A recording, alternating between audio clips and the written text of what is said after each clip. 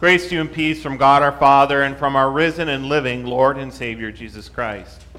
God's word which we receive this morning is from the Gospel of Luke, chapter 1, verses 26 to 38. We'll start with verses 26 to 30.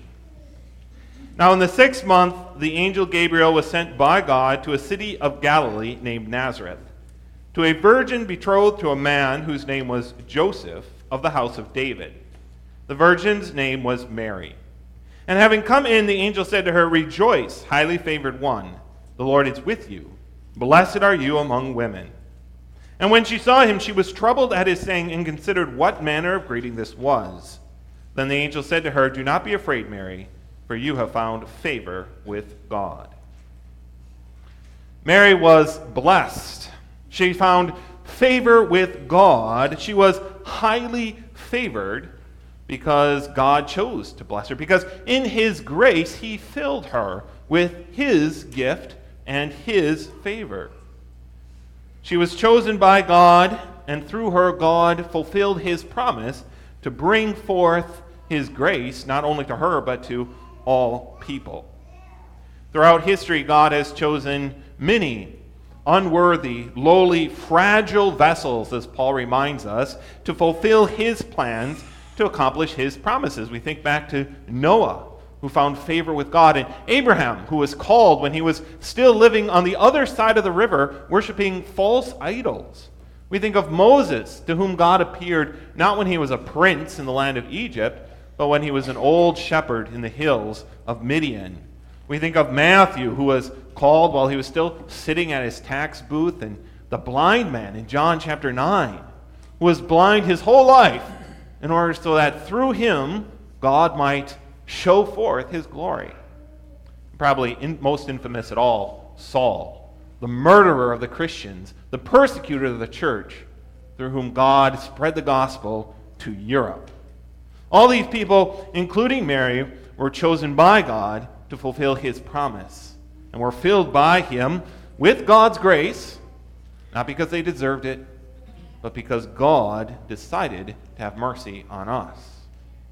Mary herself is very confused by the angel's message. Why would you call me highly favored, and you have found favor with God? Why would you say these things, blessed among women? She does not understand, because it is a pure gift from God. And so the promise comes out of nowhere. It's not a thing that Mary sought or worked for, but the promise comes as a gift from God to Mary and to each and every one of us because of God's grace. We continue with verses 31 through 33. "And behold, you will conceive in your womb and bring forth a son, and you shall call his name Jesus. He will be great and will be called the Son of the Highest. And the Lord God will give him the throne of his father David, and he will reign over the house of Jacob forever, and of his kingdom there will be no end."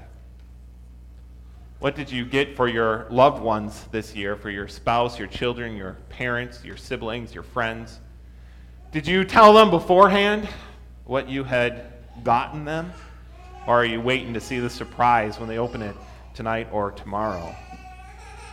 God told us long, long ago the gift that he had prepared for us. He told us from the foundation of the world, even from the time that Adam and Eve sinned, and he reminds us in our text what that gift is. It's announced to Mary, but the prophet Isaiah reminds us that this is God's gift to all. To us a son is given. To us a child is born.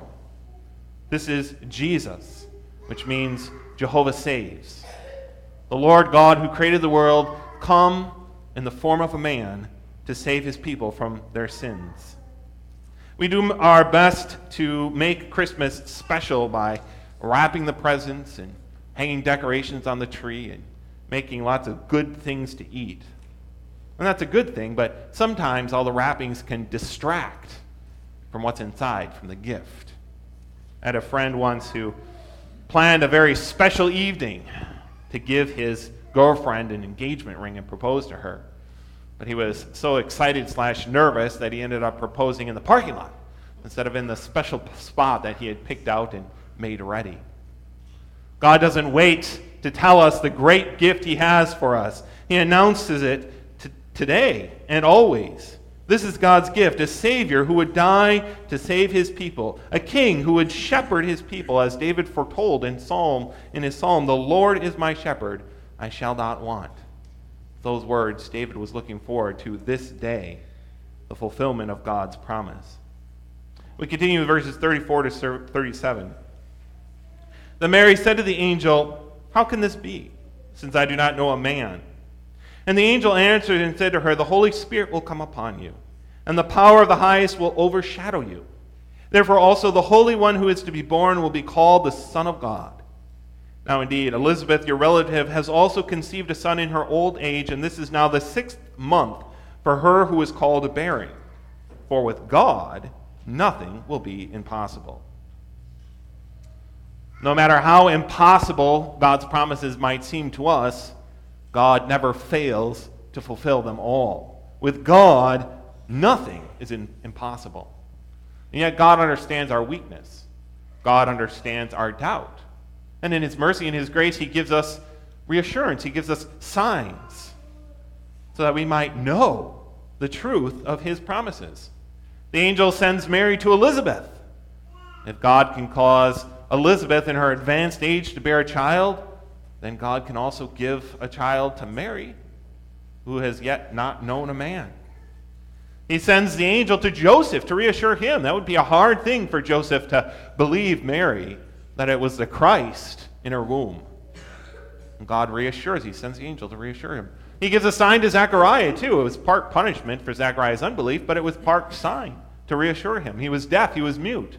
It was a miracle, not exactly the kind we usually like, but still a miracle, a sign that God would fulfill his promise. So many more we could point to, right? God opened the Red Sea. He sent manna from heaven. He killed Goliath with a stone. He saved the 3 men from the fiery furnace. He opened the eyes of the blind.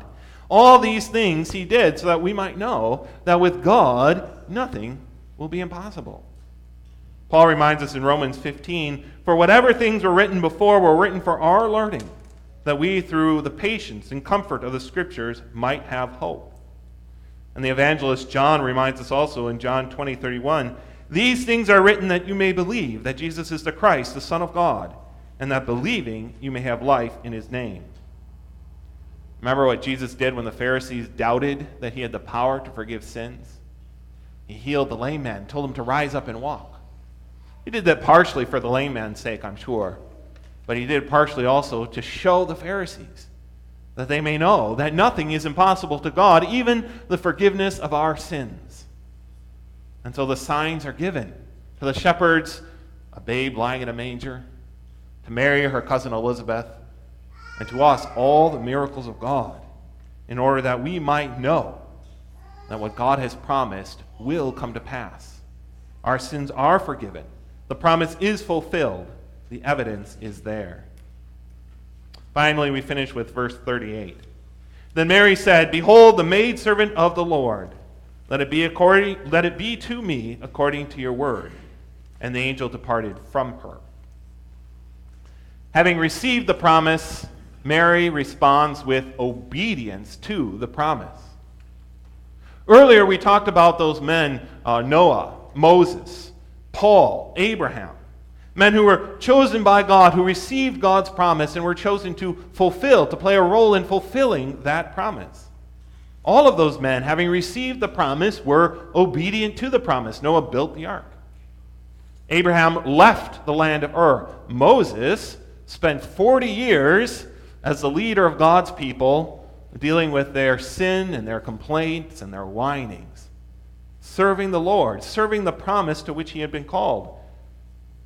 The blind man was cast out from the synagogue and from his people, and Paul, of course, went and spent the rest of his life traveling from city to city, proclaiming Christ to the Gentiles. None of these men ever regretted the cost that promise incurred on their life. Paul never turned back. In fact, he says in Philippians 3, "I press on, that I may lay hold of that for which Christ Jesus has also laid hold of me.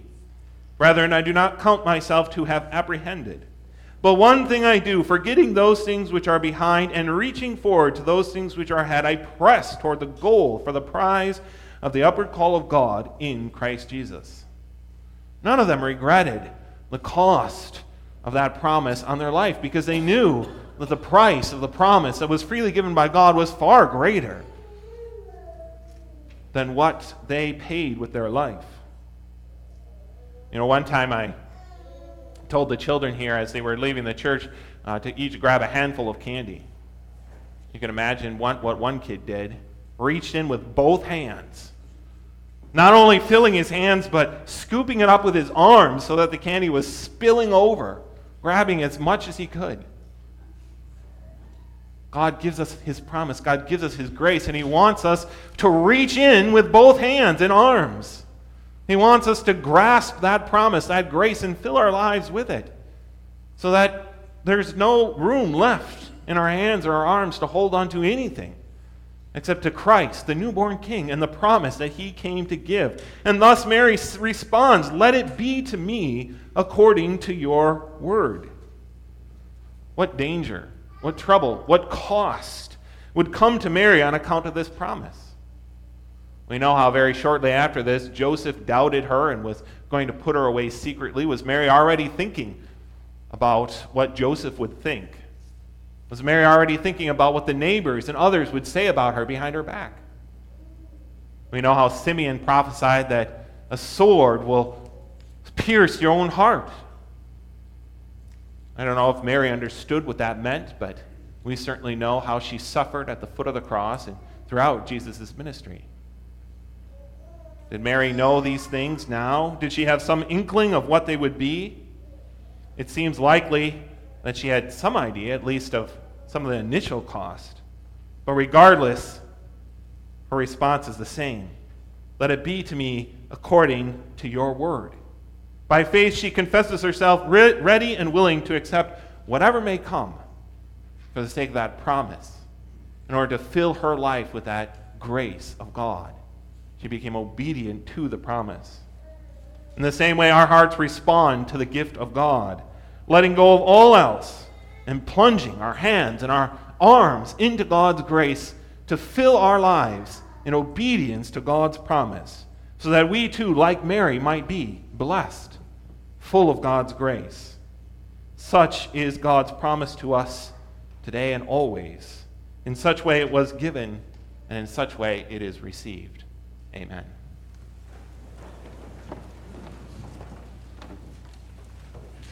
The peace of God, which surpasses all understanding, shall keep your hearts and minds in Christ Jesus.